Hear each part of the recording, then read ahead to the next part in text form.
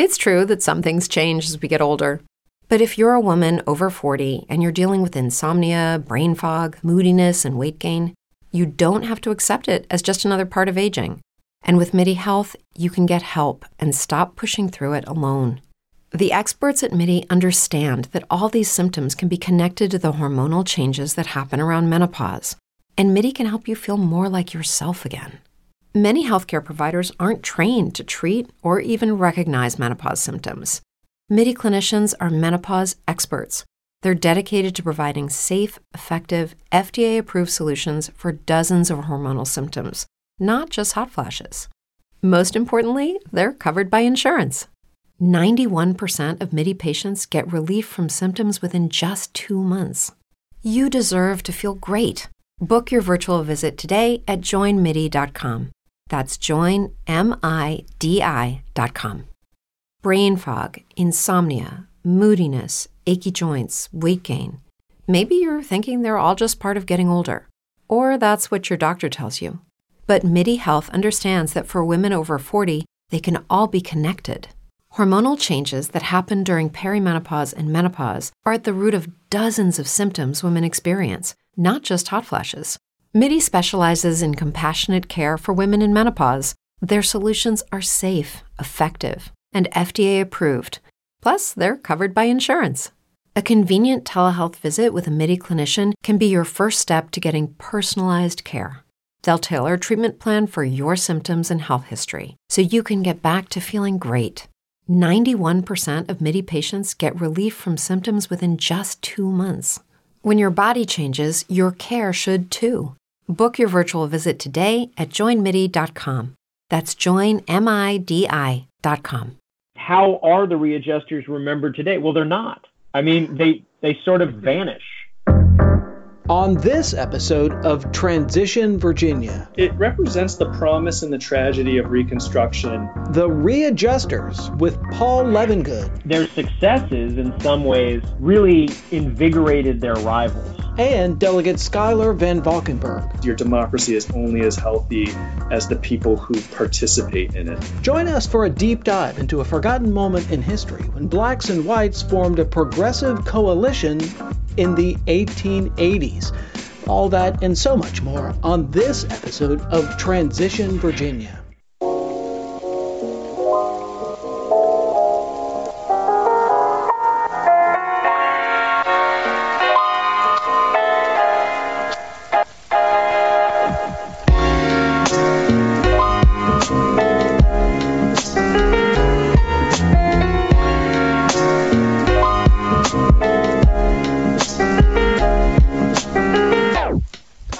Welcome to Transition Virginia, the podcast that usually examines the transition of power from Republican to Democrat. Although today we're going to do something a little different. We're going to get in our time machine and go back to the 80s, the 1880s. I'm Michael Pope. And I'm Thomas Bowman. Today on the pod, we're going to take a break from examining the transition from Republican to Democrat and look at the transition from bourbon to readjuster. Wait, Thomas, did you just say bourbon? Yeah, but calm down. It's not what you think. Oh, okay. All right. Well. All right. To help us navigate through the transition from bourbon Democrat to the biracial and radically progressive readjuster coalition, we have an amazing panel.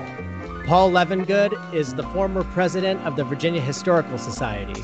He's currently president of the George C. Marshall Foundation. Dr. Levengood, thank you for joining us. Well, thanks for having me. I'm looking forward to the conversation. And we're also joined by Delegate Schuyler Van Valkenburg, a Democrat from Henrico. As a member of the House of Delegates, he witnessed the transition of power from Republican to Democrat. But Delegate Van Valkenburg isn't just a garden variety politico. He's also a civics teacher at Glen Allen High School, and he's about to take us to school. Delegate Van Valkenburg, thank you for joining us. Thank you for having me on, and thank you for doing this topic. I think it's a really interesting one in Virginia history. It is a really interesting topic, admittedly a bit quirky, but let's jump right into it. One of the reasons that this struck us as worth talking about and thinking about is when the Democrats took power recently, there was a lot of talk about it being the most progressive General Assembly in the history of Virginia, to which I always responded, wait a second, what about the 1880s? There was this group called the Readjusters that had increases for public education, that repealed the poll tax, that increased taxes on corporations, that increased funding for state asylums, that had money for higher education, that abolished the whipping post. I mean, this is, by 1880s standards, extremely progressive, even radical. Dr. Levengood, I want to start by setting the scene here. So when the Readjusters are formed and take power in the General Assembly in 1879, give us the setting here. So this is like, we're not even talking about Reconstruction anymore. Reconstruction is like 9 years past. Give us a window of what was going on in the late 1870s that allowed all this to happen. Well, I guess you're right to point out that Reconstruction was over. It ended in Virginia in 1870 when Virginia was readmitted to the Union. But there was kind of this interim period and questions were being determined as to who was going to be allowed to hold power. You had enfranchised the state's African-American population. There were African-Americans winning local offices. So the political, social kind of setting was really kind of a bit in flux. You know, and you had some politicians and figures from the pre-war era returning and trying to get back into power, and you had new voices being heard. So there was just a lot of tumult at the time, and it created, I think, this unique situation in Virginia history where there was this void, and the void in some ways was really filled by, as you mentioned, the Readjuster, what comes to be called the Readjuster Party.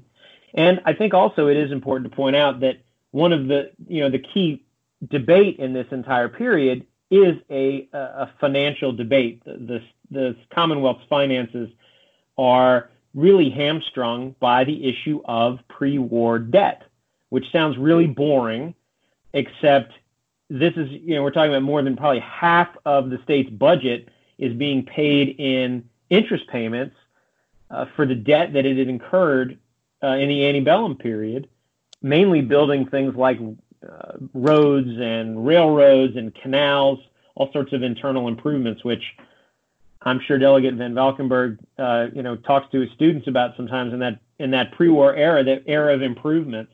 So Virginia had invested in these things, borrowed money to do it, and then, of course, most of them are destroyed by the Civil War. And now they're left trying to figure out how they're going to pay this massive debt, these interest payments, and do everything else they need to do. And this question really lingers and hangs over the head of all this politics. We're going to get to the legacy later on in the podcast, but Delegate Van Valkenburg, I'm going to sort of hint at that right now at the top of the show, which is, how do we think about the Readjusters now in the modern world? Like, what is their legacy? How do we think about this time period today? Yeah, that's a good question. And I think there's two things that I think we should address when we talk about it. I think one thing we have to note is that the reason why they were even possible is kind of the structure that allowed them to come into power. And so when you look back at kind of the history of Virginia politics, and you look back at the history of Virginia governance, we've had many constitutions. You had the Constitution of 1776, the Constitution of 1830, the Constitution of 1851. And it's really only with the Constitution of 1869, which provided African Americans the right to vote, which at first did not have a poll tax. One was added. It was then by the Readjusters taken out. But it was only within the context of that Constitution that this moment could even rise. And I think that speaks to how important it is to have a Constitution that facilitates democratic participation, whether that's in the vote or how you draw the lines. Brett Tarter talks about the great gerrymander of 1830, which was basically baking into our Constitution the legislative power for the eastern part of the state. And what that did was gave slave owners the power in Virginia all the way through until 1864, and then 1869 with the kind of post-war Constitution. So I think that's one thing that's really important to note, is how the fundamentals help lead to different policies and different politics. And then the second thing is, it is an interesting moment, and it's an interesting moment about what matters to people.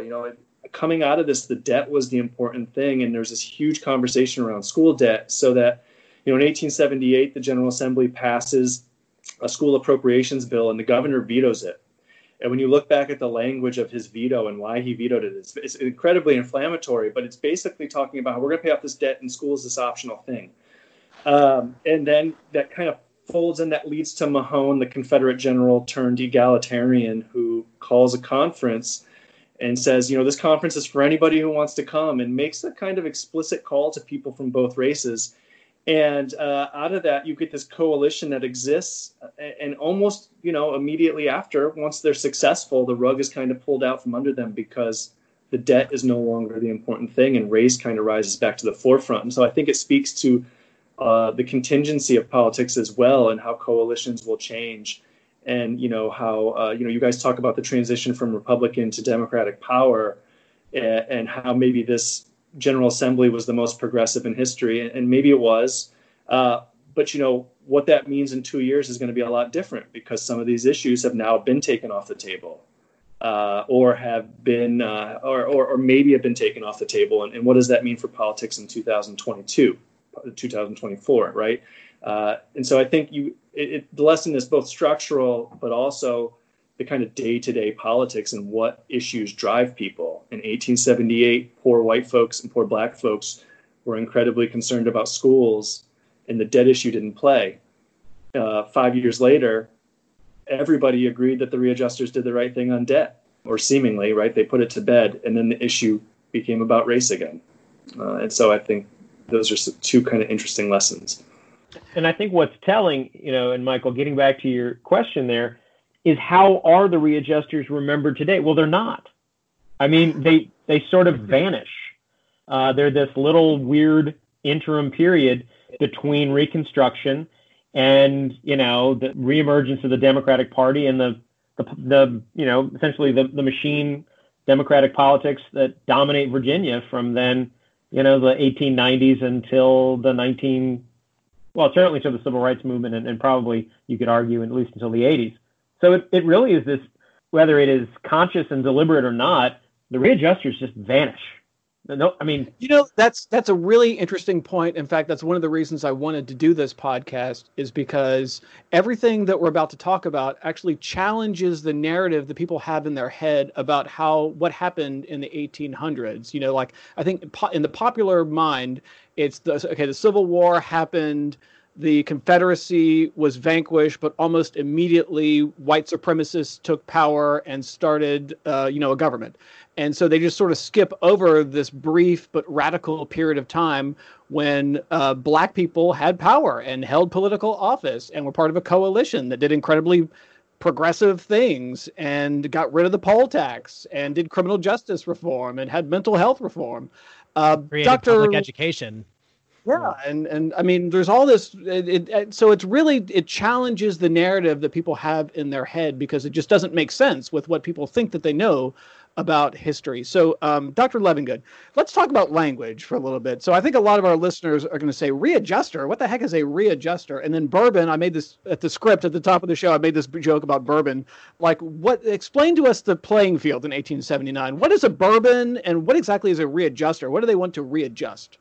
Well, the readjusters are taking the name from their attitude toward Virginia's public debt, and this notion that they thought that the debt that they were saddled with was going to cripple the state, make it unable to fulfill its promises about public education and all sorts of other things.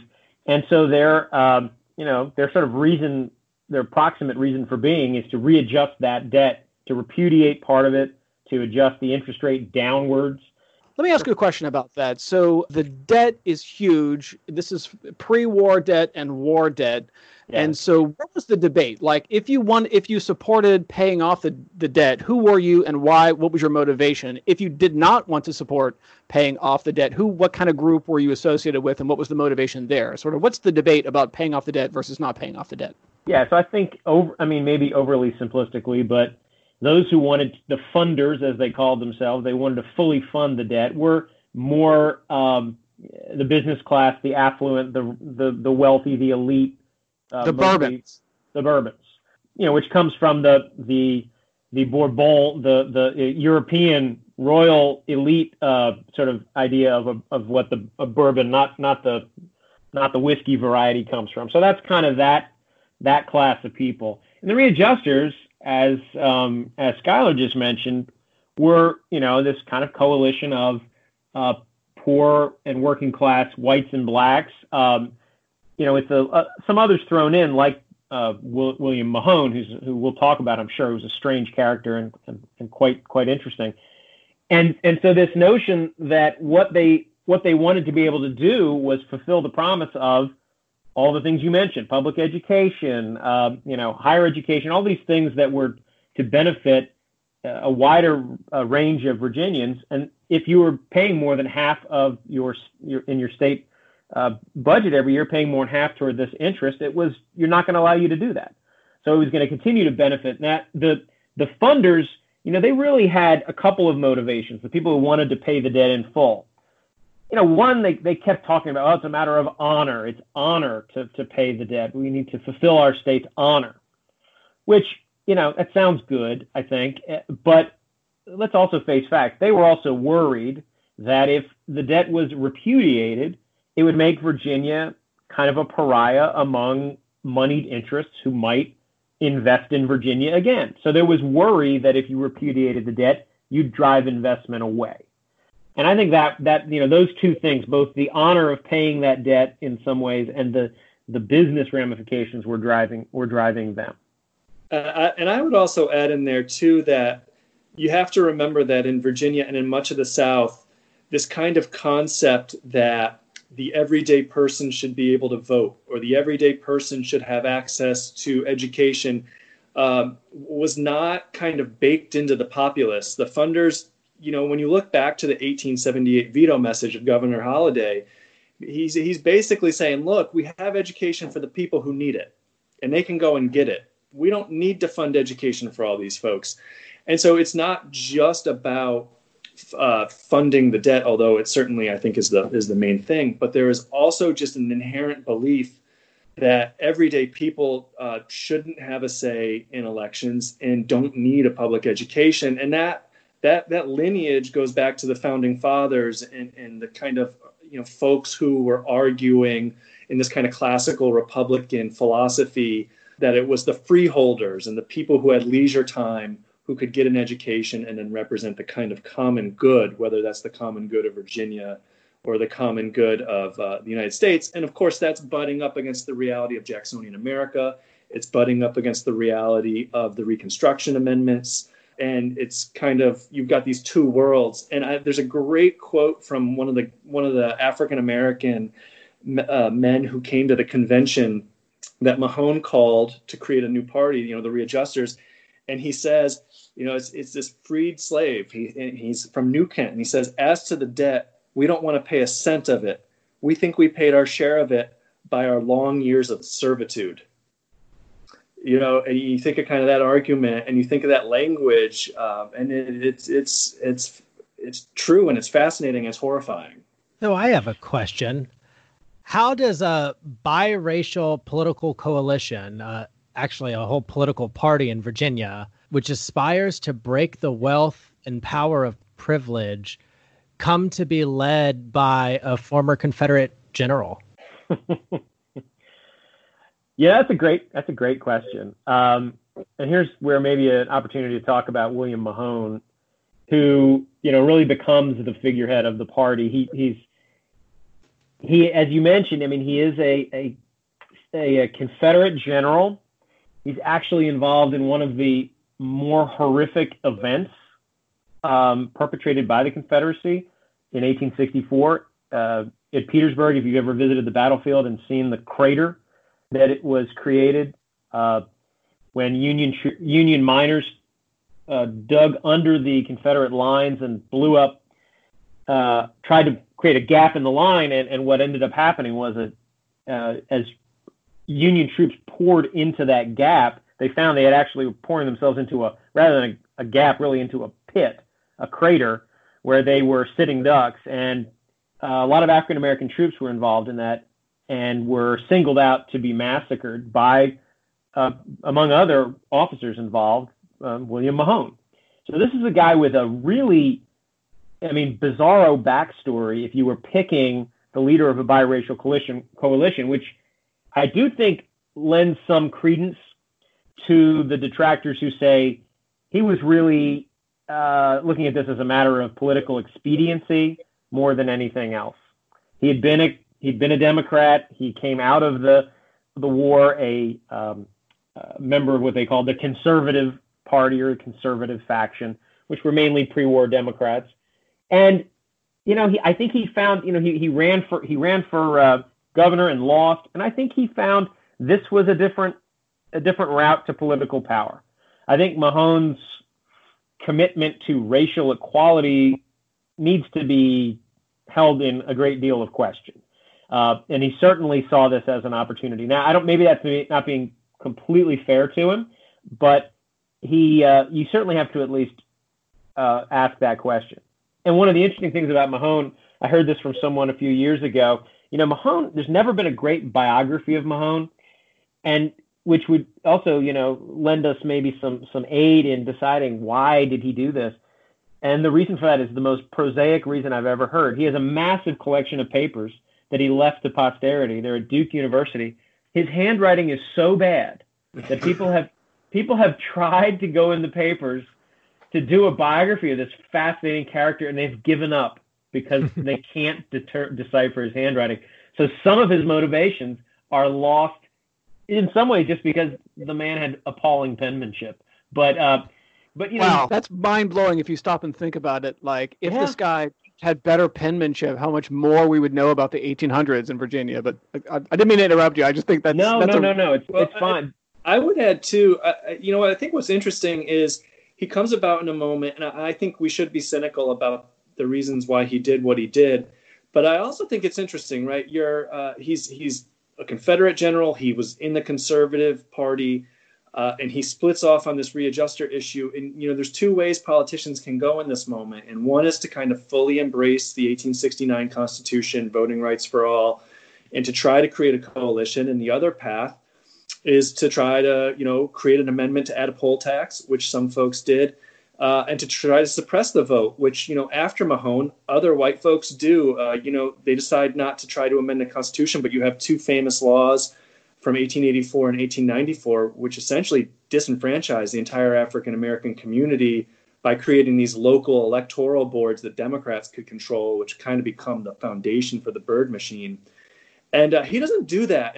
And I think if we're going to give him credit, we give him credit there, which is that in a moment where he could have tried to weaponize the Constitution or the General Assembly as a form of suppressing the African-American vote, instead, when he dies and you go to those papers, you can find a list of black pastors that he frequently corresponded with because he was engaging in an interracial alliance. And so I think we should be cynical about his reasoning, but at the end of the day, he ended up embracing more enfranchisement, and he ended up communicating and being in touch with and helping get patronage for the black community. And I think it's a really interesting story because so many people in the South didn't do that. Yeah, so this guy, full of contradictions, Confederate general who later becomes a railroad president. He was president of a railroad, and that's actually how he got involved in politics, because he was trying to help himself financially, and then decides in 1879 to found a new political party. This is another really, in my mind, really bizarre part of this is the timeline, how quickly all of this comes together. So 1879, he has this convention that you mentioned. He forms the Readjuster Party. The same year, they take control of the General Assembly. They had 56 seats in the House, 56 out of 100 seats. They had 24 seats in the Senate, 24 out of 40 seats. So that's a pretty decisive win for having formed the party that year. So 1879, they take control of the General Assembly. 1881, they elect a governor. And then in 1882, they win 6 out of the 10 seats in Congress, House seats in the Congress. So in the course of just 3 years, the Readjusters capture the General Assembly, the governor's office, both seats in the U.S. Senate, and a majority of the House seats. Dr. Levengood, how did that happen? Well, I think you sort of show the meteoric rise. Of course, there's an equally meteoric descent. I mean, it comes and it goes very, very quickly.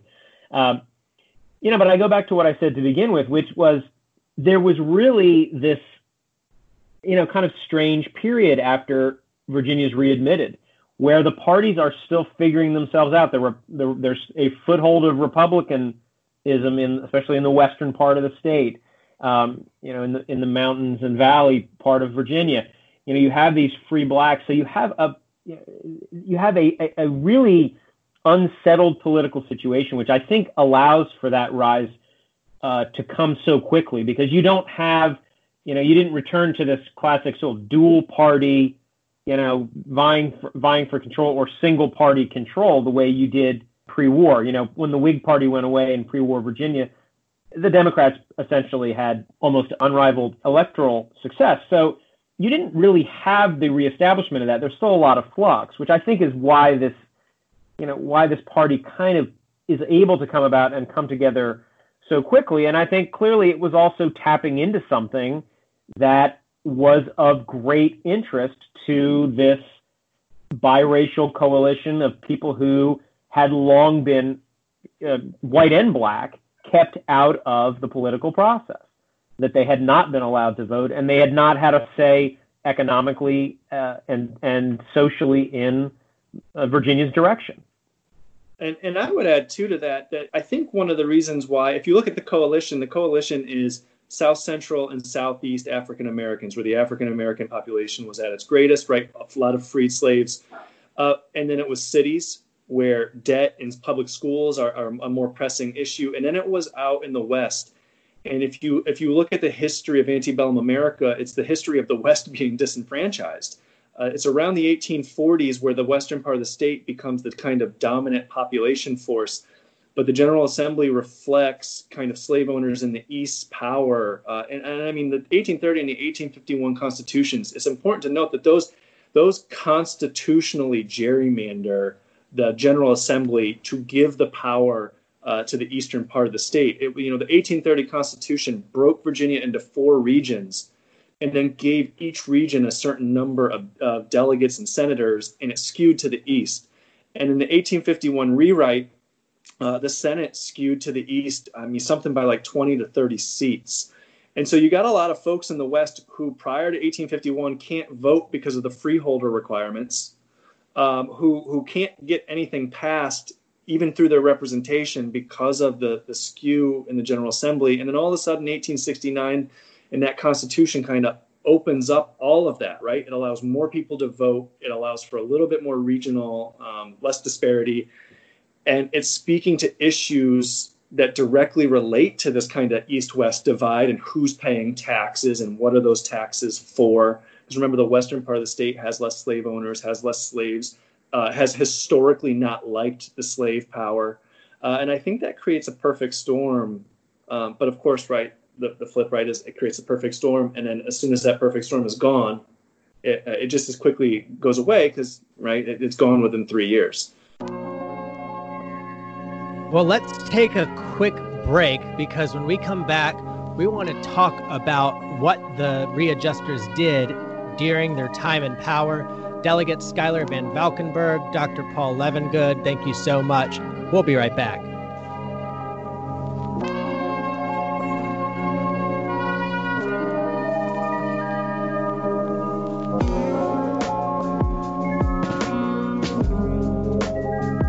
It's true that some things change as we get older. But if you're a woman over 40 and you're dealing with insomnia, brain fog, moodiness, and weight gain, you don't have to accept it as just another part of aging. And with MIDI Health, you can get help and stop pushing through it alone. The experts at MIDI understand that all these symptoms can be connected to the hormonal changes that happen around menopause. And MIDI can help you feel more like yourself again. Many healthcare providers aren't trained to treat or even recognize menopause symptoms. MIDI clinicians are menopause experts. They're dedicated to providing safe, effective, FDA-approved solutions for dozens of hormonal symptoms, not just hot flashes. Most importantly, they're covered by insurance. 91% of MIDI patients get relief from symptoms within just 2 months. You deserve to feel great. Book your virtual visit today at joinmidi.com. That's joinmidi.com. Brain fog, insomnia, moodiness, achy joints, weight gain. Maybe you're thinking they're all just part of getting older, or that's what your doctor tells you. But MIDI Health understands that for women over 40, they can all be connected. Hormonal changes that happen during perimenopause and menopause are at the root of dozens of symptoms women experience, not just hot flashes. MIDI specializes in compassionate care for women in menopause. Their solutions are safe, effective, and FDA approved. Plus, they're covered by insurance. A convenient telehealth visit with a MIDI clinician can be your first step to getting personalized care. They'll tailor a treatment plan for your symptoms and health history so you can get back to feeling great. 91% of MIDI patients get relief from symptoms within just 2 months. When your body changes, your care should too. Book your virtual visit today at joinmidi.com. That's joinmidi.com.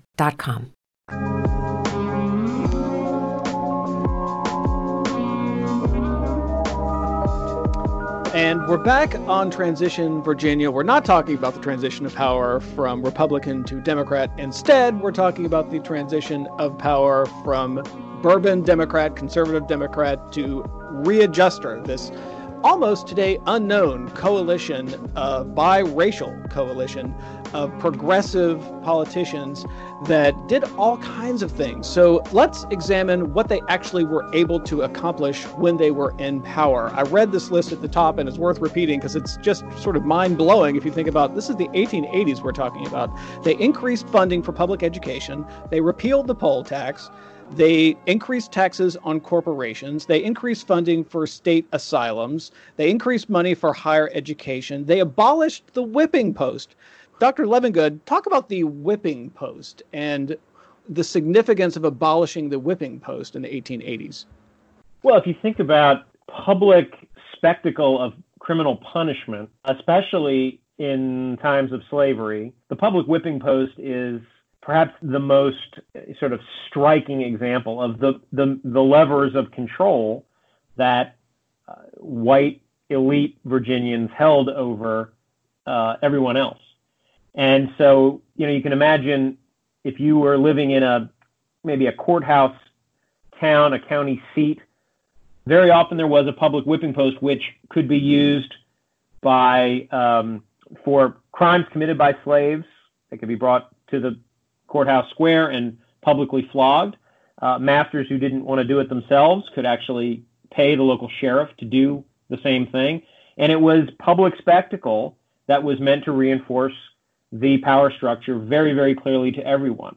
Obviously whites could be flogged too, but it was mostly a punishment that was meant to keep an African-American population in line. So I think for the African-American readjusters, both symbolically and in terms of, modernizing the processes of criminal justice, abolishing the whipping post was an incredibly powerful symbol, and I think probably they probably see their influence in the party's platform as much as anything else in that kind of a movement. I'm also kind of curious about the politics here of increasing taxes on corporations, increasing taxes on railroads, and then spending that money on public education and higher education. Delegate Van Valkenburg, is this the beginning of tax and spend liberals? No, you know what I think this reflects, and as I was kind of thinking about this podcast and thinking about what they did, I don't know that they would have explicitly said this, but it strikes me that this is an embodiment of a very cohesive kind of idea of what I would call the Frederick Douglass wing of the Republican Party at the time, which is the government being used in order to create kind of an equality of opportunity. You can just see with the emphasis on education and they wouldn't have called it K-12 at the time, right? But K-12 education, higher ed, the creation of Virginia State University, it's all founded on a sense of equality. It's the first mental asylums for African Americans as well. And, once again, you go back to antebellum America and you look at the taxation in Virginia. And one of the big complaints of folks in the western part of the state was that poor people were being taxed and slave owners weren't. And I think what you're seeing is you're seeing a foundation of equality of opportunity. of using the government to try to uplift all people. And I'll go back to the kind of education speeches they gave. If people, I'm not going to read them, but if people go back and look at the 1878 veto of Governor Holliday, and then they go back and look at, I'm forgetting the governor's name, the readjuster governor. Cameron. Yeah, Cameron. You go back and read his statement about the value of public education, and just in the space of like a year, the difference in philosophy behind the two speeches, I mean, it's stunning. And so I don't know if it's the beginning of tax and spend liberal, but I do think it's the beginning of the idea that the government can be used as a force of good to create a kind of equality of opportunity, which is, of course, a thread that you see in that certain segment of the Republican Party in the Civil War and afterwards, which you see in FDR, right, which you see in the Lyndon Johnson, the Great Society, and which I think you could argue you see in Virginia Democrats today.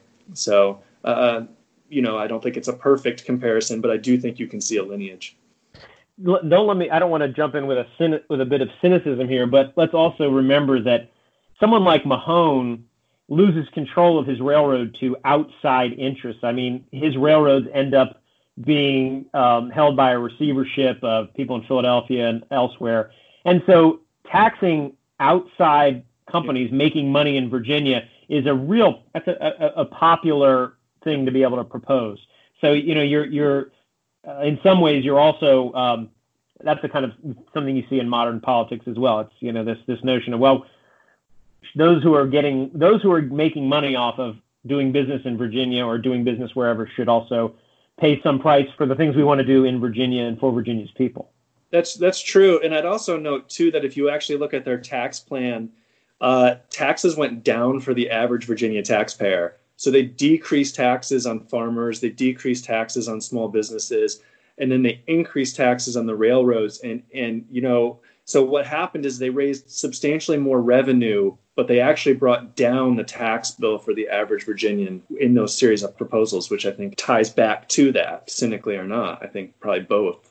One method explicitly that they used to restore Virginia's economic base was rebuilding infrastructure, or at least that's what they campaigned on. Dr. Levengood, what did they rebuild when they came to power? Their more notable developments the readjusters are credited with are things like education. I don't know that in their brief period you can attribute an enormous amount of infrastructure improvement. And really where things like railroads come and make significant progress in Virginia comes because you do have so much out-of-state and foreign investment in railroads that penetrate the coal fields in Southwest Virginia and so on in that kind of late 19th, early 20th century period. I want to talk about the racial part of this story, which is complicated and nuanced. So you had African-American members of the General Assembly forming who are mainly Republicans, forming a coalition with this readjusters, and there were African-American readjusters as well. And so, I mean, just on its face, the coalition itself was biracial, but it's worth pointing out for the modern listener that they were not in favor of desegregating anything, right? So, Dr. Levengood, talk about this nuanced, sort of from our perspective, it's nuanced racial element to this, where they're a biracial coalition that actually was not for integration. Yeah, I mean, I don't know on the African American side what the feeling was along these regards, but certainly for white readjusters, this was black public schools and white public schools. Virginia, you mentioned Virginia State is founded. That's very deliberately a normal school, a school to create black teachers who can teach in black schools. So this is not a moment of, coming together racially. I think it is more a recognition that there are shared interests of the poor and working classes of both races that need to be met, that need to be satisfied. And no, it was not an overturning of that order of the races. And remember, this is not an enlightened period racially outside of Virginia. I mean, sometimes it's easy to forget that the Civil War did not create, an instant sort of racial utopia anywhere in the United States. It settled the question of slavery, but it did not settle the question of equality even with the Reconstruction Acts, clearly. So that's, it probably is shouldn't surprise us that someone like William Mahone, who was a slave owner before the Civil War, fights for the Confederacy, does not then become the figurehead of a party that is looking to overturn the racial order, but is reflecting the reality that there is a block of black political power now and pent-up black desire for various services to be rendered by the government that needs to be acknowledged and needs to be met, and it is a wing of this coalition who has the power and political clout to demand this of their white partners. And also, one thing to add there, too, to kind of even nuance it even more, is if you look at Mahone himself, he campaigned against the only black Republican running for Congress in Virginia during this time period. And so there was kind of, and we'll talk about this when we get to the downfall, among the white readjusters, how far they were willing to go is very limited. I think, even arguably at the time, but definitely by modern day comparisons. And so I think that's important to note as well. Another aspect of this is that it is, by many accounts, the first political machine in Virginia, which I know probably people have various perspectives on whether or not it was a machine. Dr. Levengood, did Mahone lead a political machine? Perhaps even you could say Virginia's first political machine. Well, certainly Mahone recognized the power of patronage and recognized that there's an awful lot of ground to be made as the leader of this party and the political patronage that he can dole out as that leader. I guess one man's machine is another man's system, right? I don't know whether I would describe the readjuster machine as the first machine in Virginia politics. Certainly, political patronage played a part in Virginia politics going back to the colonial period. It's doling out favors, doling out positions and sinecures has always gone on. I think Mahone might have been a little more blatant about it in some ways. Mahone is, in some ways, he's a classic New South figure in that if you study that period, he's a guy certainly on the come. He's all about money. He's all about showing his own money and showing his power. He's not doing it subtly. He's nothing. There's nothing really subtle about him. So maybe in some ways it's the first sort of evident machine, or the first machine that doesn't try to in any way mask what it's doing, and as a precursor to the democratic machine of the 20th century. So I guess in a way it's the first machine, but I wouldn't push that too far because it's just kind of the logical evolution, I think, of what had taken place before it. Yeah, and I would say that I don't think it is, because I think when you talk about political machines, people talk about entrenching their own power, and while he did engage in behaviors that we would associate with a machine, patronage and correspondence and all these other things, they're out of power so quickly. I actually think, if you want to talk about the first machine, it's actually his railroad rival, John Barber, who kind of helps defeat the readjusters and creates the kind of modern day, reconstitutes the Democratic Party and creates the machine that'll lead to the Byrd machine. Barber's campaign manager is a guy named Thomas Staples Martin, who created the Martin machine that, right, of course, was a machine by any standards. But, just because they only held power for a brief period of time doesn't mean it wasn't a machine. It just wasn't a very successful machine at having longevity. And part of that actually is something that starts leading toward their downfall, which is their central organizing principle was this thing about the debt, where they're in disagreement with the other party because the other party wants to pay off the debt at the expense of public education. And so they campaign on readjusting the debt and not paying it off at the expense of public education. Well, guess what? The other party says, well, you know what? You were right. We shouldn't do that. Dr. Levengood, the other side essentially folds and says, you're right? Yeah. And they do repudiate the debt by about a third. They reduce the interest rate by half. So they really do succeed in this. And I think the Democrats or their opponents, I think once this passes, I think then the pretense of, well, this is about honor and all this kind of stuff kind of can fade away. And they recognize that this has actually freed whoever follows the readjusters, freed them up to do a number of different things that they wouldn't have been able to do if they had been fully funding that debt the way they had claimed they wanted to.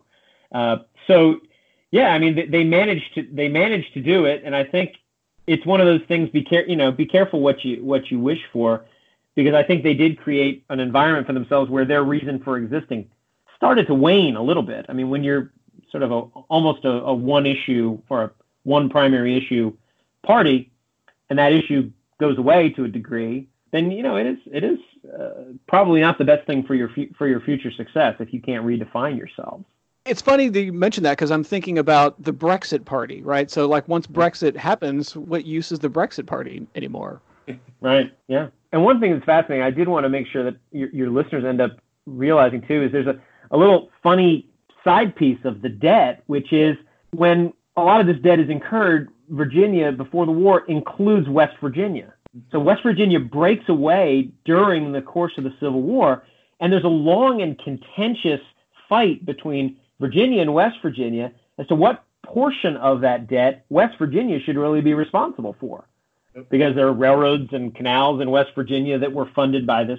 And so it actually, I don't think it's till 1915 or something that it's finally established what dollar amount West Virginia owes toward retiring this debt, which is just kind of a little side note that I thought it fascinated me at the time to think that they had to take it to the Supreme Court to finally figure this all out. So, Delegate Van Valkenburg, can you put all of these reforms in the context of what's happening nationally? And the reason I ask that is because now, just like then, Virginia's politics often parallels national politics in a lot of ways. So what's going on during this time? Well, I mean, you're seeing the end of Reconstruction. You see the northern population losing its will to continue its involvement in the South.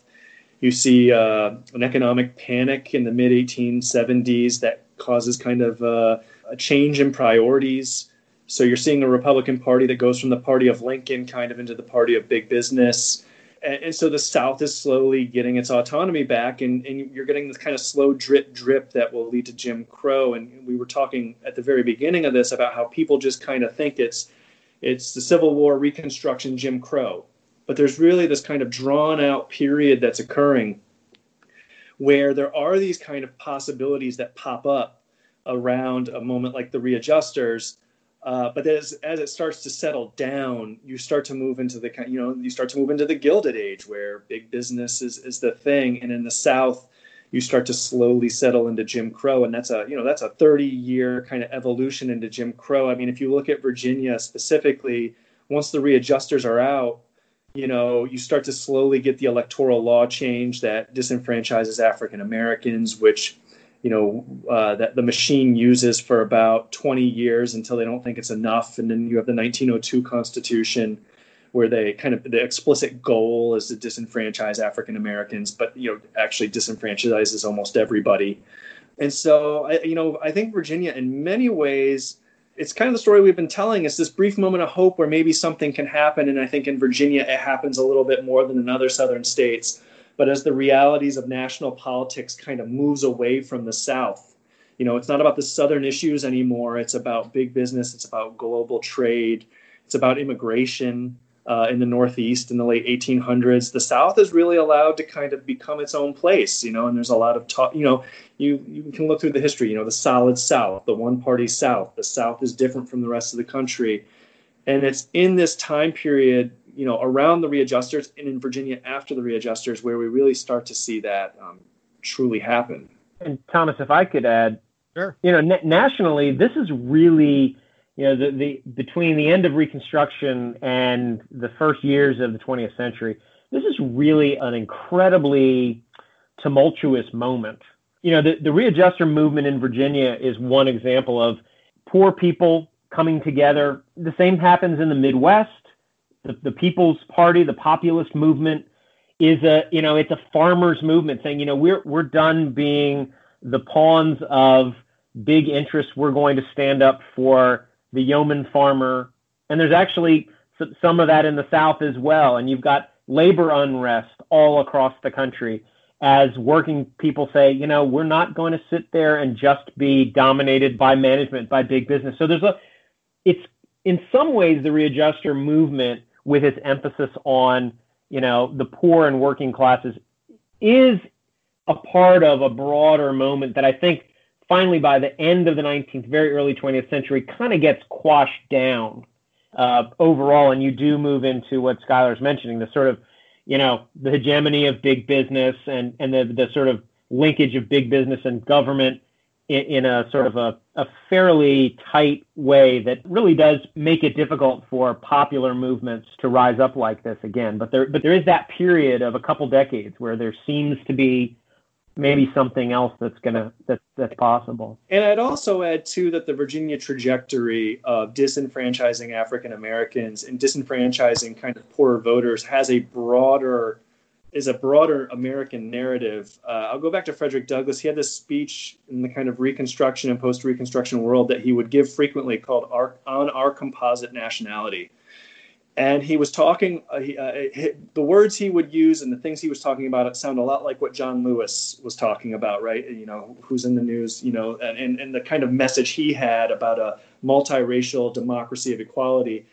But the On Composite Nationality speech is kind of one out of pessimism, because what he's seeing is African Americans be disenfranchised in the South, but he's also seeing Asian Americans disenfranchised in the West. And the speech talks about that. And if you look at the late 1800s, you've got white Southerners who are disenfranchising African Americans and doing it to a degree that's different everywhere else. I do want to make sure we make that distinction. But then you also have Asian Americans in the West. You have Northeasterners and who are making claims in magazines like The Atlantic to limit the vote against the immigrant population because they're not suitable to it. You get the mugwump reformers, the good government reformers who are really restrictionary on these issues. And so there is a broader kind of moment here happening at the end of the 1800s. And some of our first truly restrictionary voting laws come during this period, where you see these kind of arbitrary voter registration laws, where you see these kind of arbitrary electoral boards and how they act. I'm from New York originally, and you want to talk about a state that had awful voting laws in the late 1800s, and in some ways does still today, go to New York, where they put in place these absolutely disenfranchising laws to ensure that Catholics and Jews and Eastern Europeans couldn't vote. Well, let's go ahead and take a break. We are talking with Dr. Paul Levengood, the former president of the Virginia Historical Society and current president of the George C. Marshall Foundation, and also our friend Delegate Schuyler Van Valkenburg from Henrico.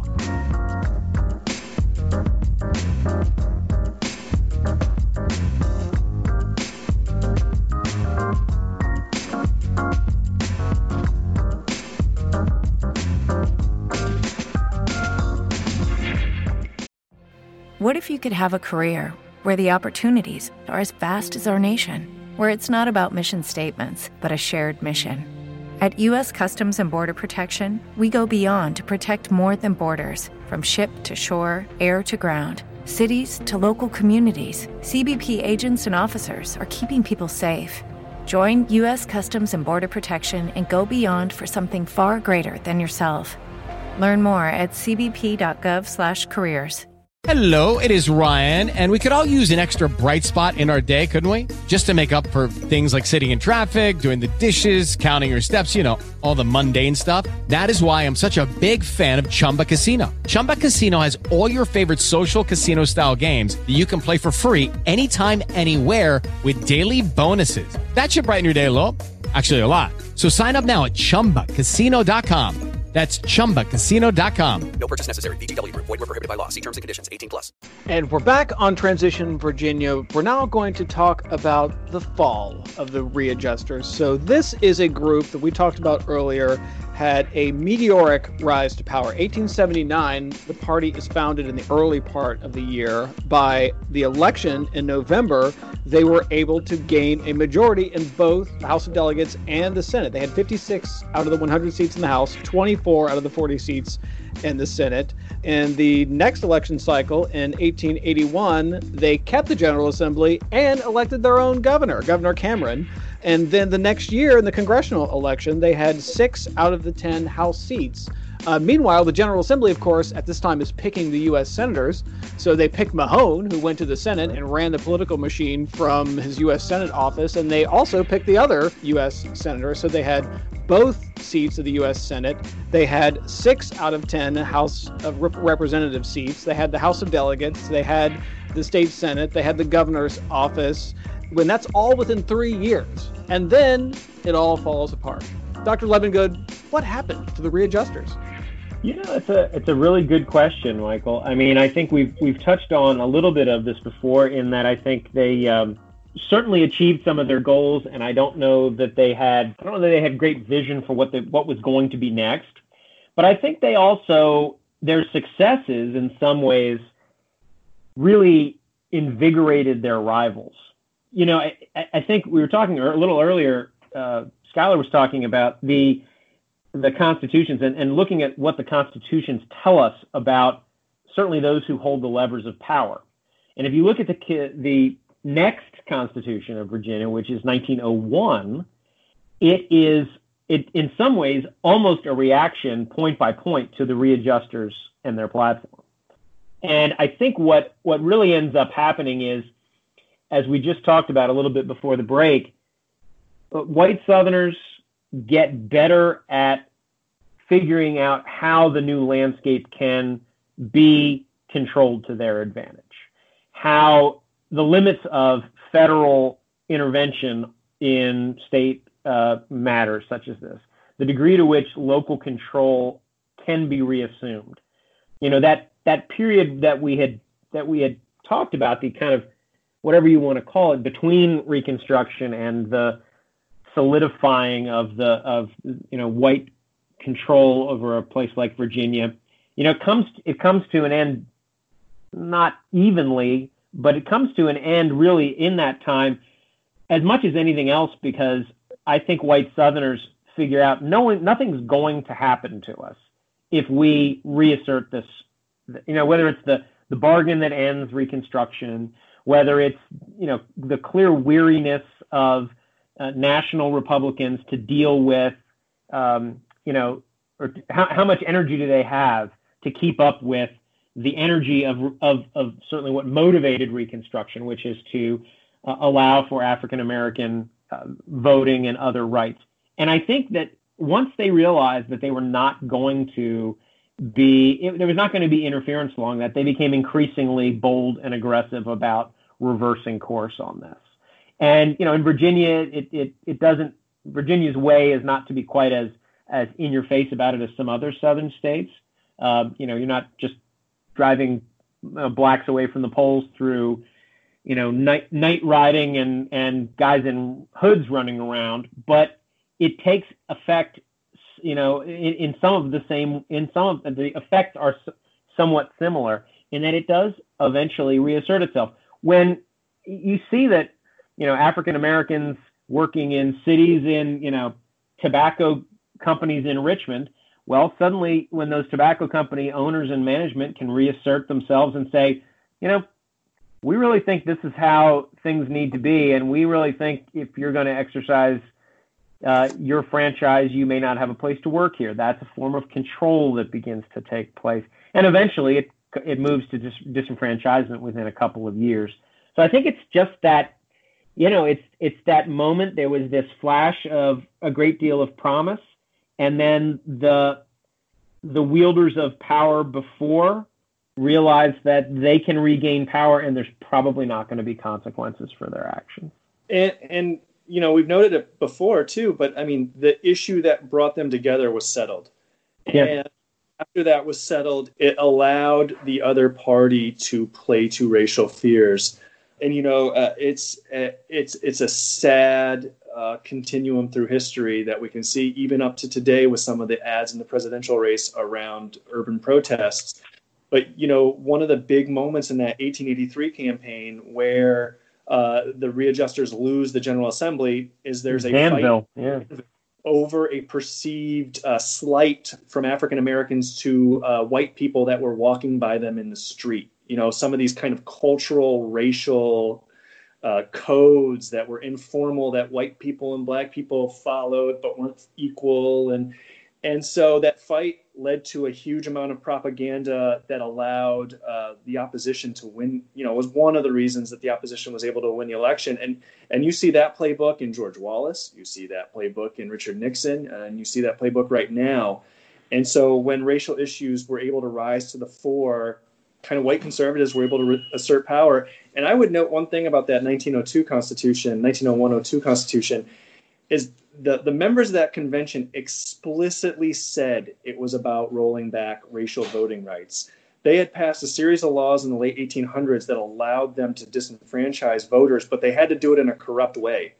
They had to rig the ballot box. They had to throw out legitimate ballots. And so when they came to that convention, Carter Glass, who becomes a future senator, says explicitly that the convention will inevitably cut from the existing electorate 4/5 of the Negro voters, and that was the purpose of the convention. That's a direct quote.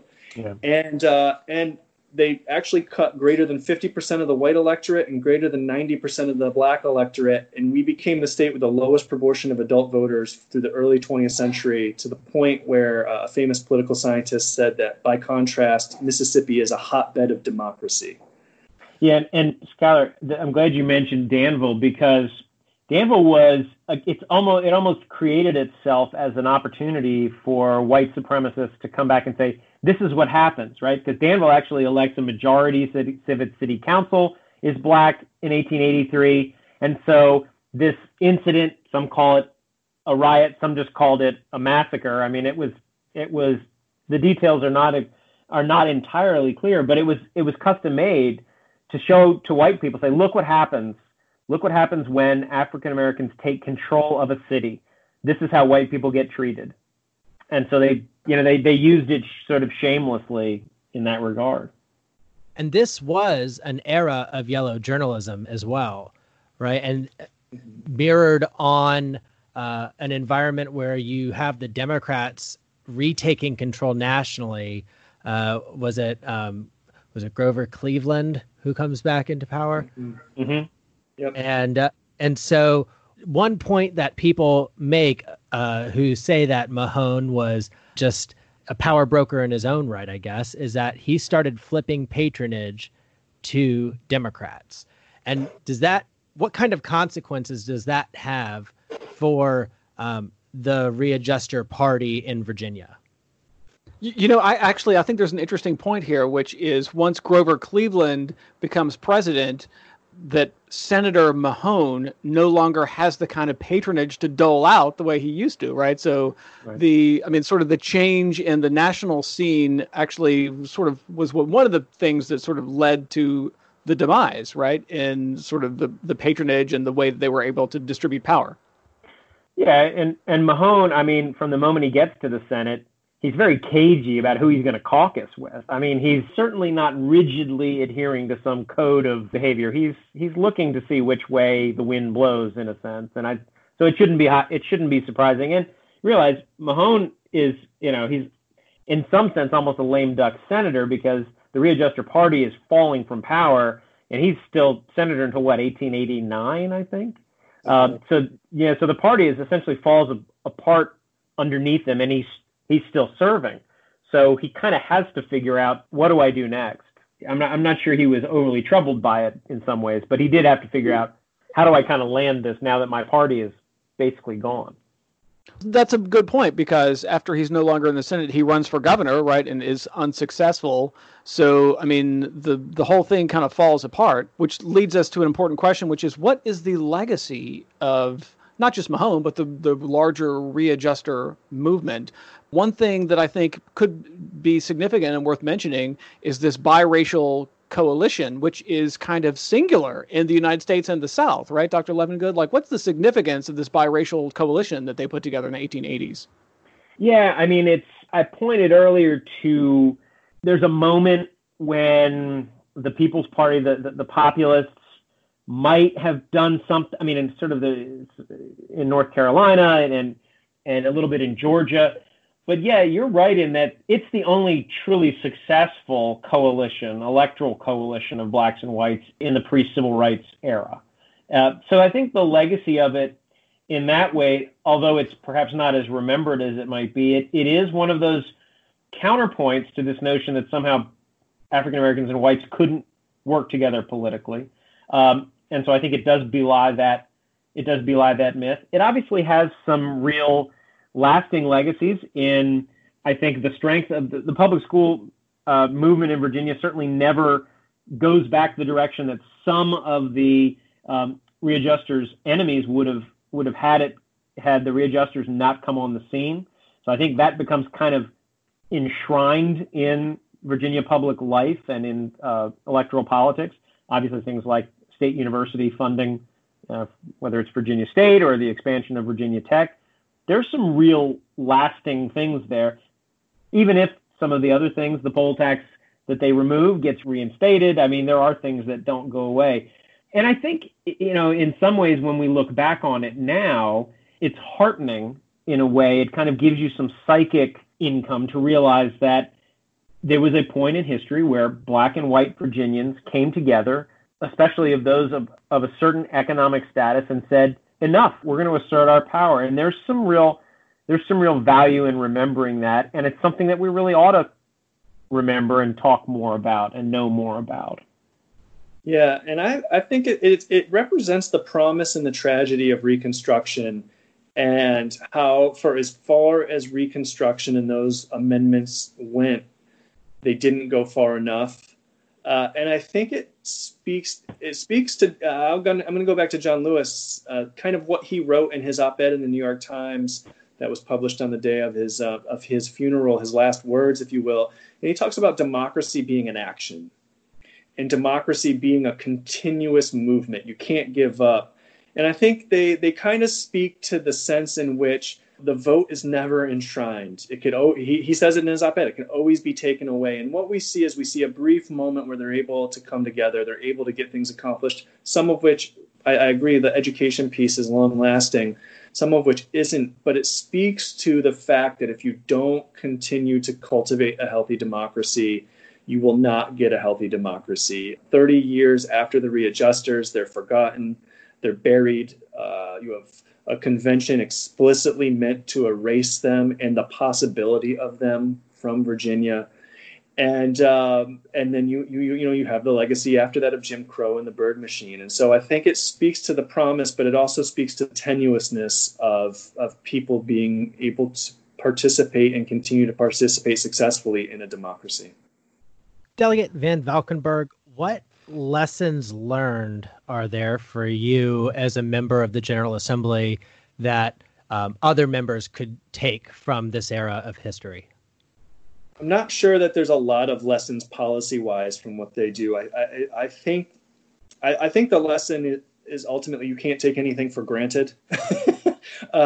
You have to continue to shape a coalition. You have to continue to shape things that are relevant to people's lives. You have to continue to argue for why a multiracial coalition is necessary. You have to continue to kind of stand against racial division. Some of their tax policy and some of their school policies are things that I think in Virginia we could take a lesson from to this day. Properly funding schools is, a reason I originally ran. I would argue we don't do that. And I think that the lessons of how they got to that make a whole lot of sense. But I do think the bigger lesson is the equality and democracy piece. And I think it's important to recognize that there's never an end point. It's never over. You've never achieved your goal, because in democracy, there's always tomorrow. Now, recently in the Capitol building in Richmond, the statue of Robert E. Lee was removed from the old House chamber. This is incidentally the same House chamber that the readjusters once ruled. And Delegate Van Valkenburg tweeted about this particular statue, and he said many of these statues like that statue of Robert E. Lee that used to be in the old House chamber, they were gifts from other southern states. As recently the 1950s, Van Valkenburg tweeted, "Let's celebrate the readjusters instead." What did you mean by that? And how do you think the readjusters should be celebrated? Yeah, look, I mean, there's a difference between history and memory, right? We want to study history, the warts and all, because we need to know where we were to know where we're going. And that's never going to change. But what we memorialize and what we hold up to be true, I think should be shaped by what we think is important now. And you have tour groups that go into that old house building for decades, and all they see is a shrine to the lost cause. You go in and you look to your left, and there's a bust of Alexander Stephens, a Georgian who was the vice president of the Confederacy, that was gifted to us in 1952.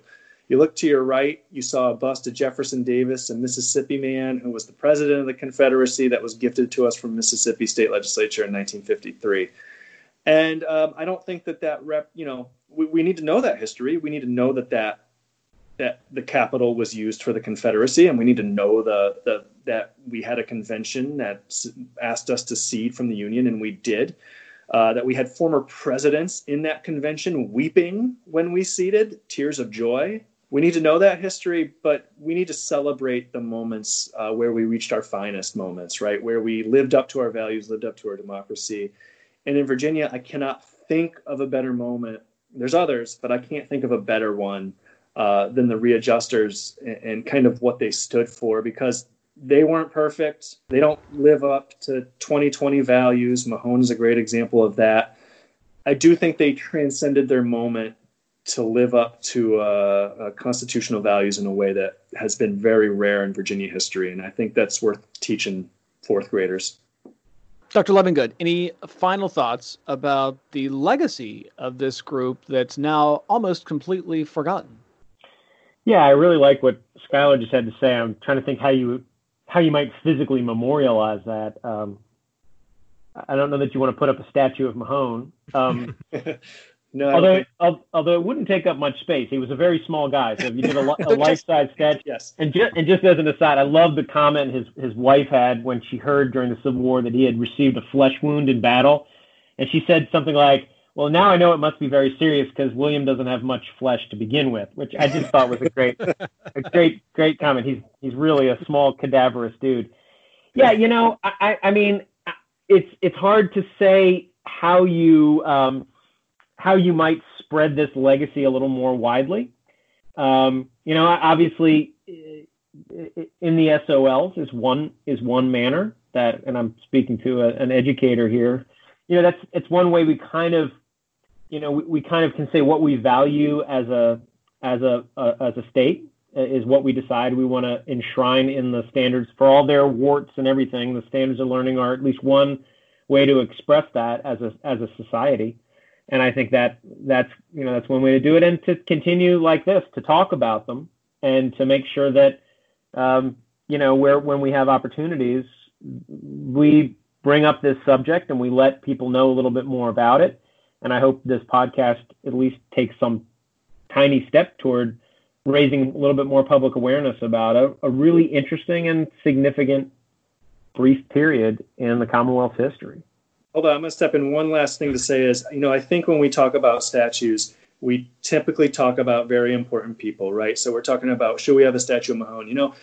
I'll leave you with this. I think we should do more memorializing of everyday people, whether it's the Black Union soldiers or it's the average citizen who, let's get that African-American guy from New Kent who was at the convention, who stood up and said, you know what, I'm more of a readjuster than half of you because I'm all in on this. Because it's the citizen like that who leads to the readjuster movement. And it's also, when you're a citizen and you go to the citizens' capital, you should understand your role. So this is maybe my call that we should recognize the citizenry more than we do, because your democracy is only as healthy as the people who participate in it. Well, that's as good of a place as any to leave it. Dr. Paul Levengood, Delegate Skylar Van Valkenburg, thank you so much for being on our podcast today. And thank you for listening to Transition Virginia. Find us on Spotify, Apple Podcasts, SoundCloud, or anywhere you like to get your podcasts. We're on Twitter at TransitionVA, and as always, you can hear more at transitionvirginia.com.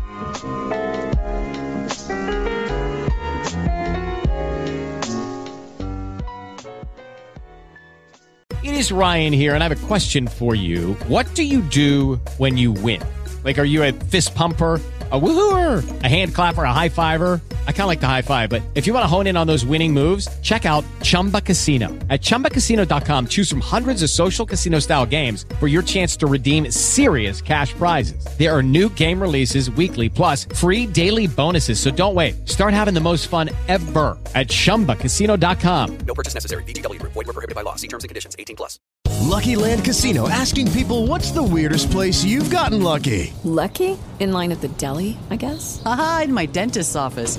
More than once, actually. Do I have to say? Yes, you do. In the car before my kids' PTA meeting. Really? Yes. Excuse me, what's the weirdest place you've gotten lucky? I never win and tell. Well, there you have it. You can get lucky anywhere, playing at LuckyLandSlots.com. Play for free right now. Are you feeling lucky? No purchase necessary. Void where prohibited by law. 18+. Terms and conditions apply. See website for details.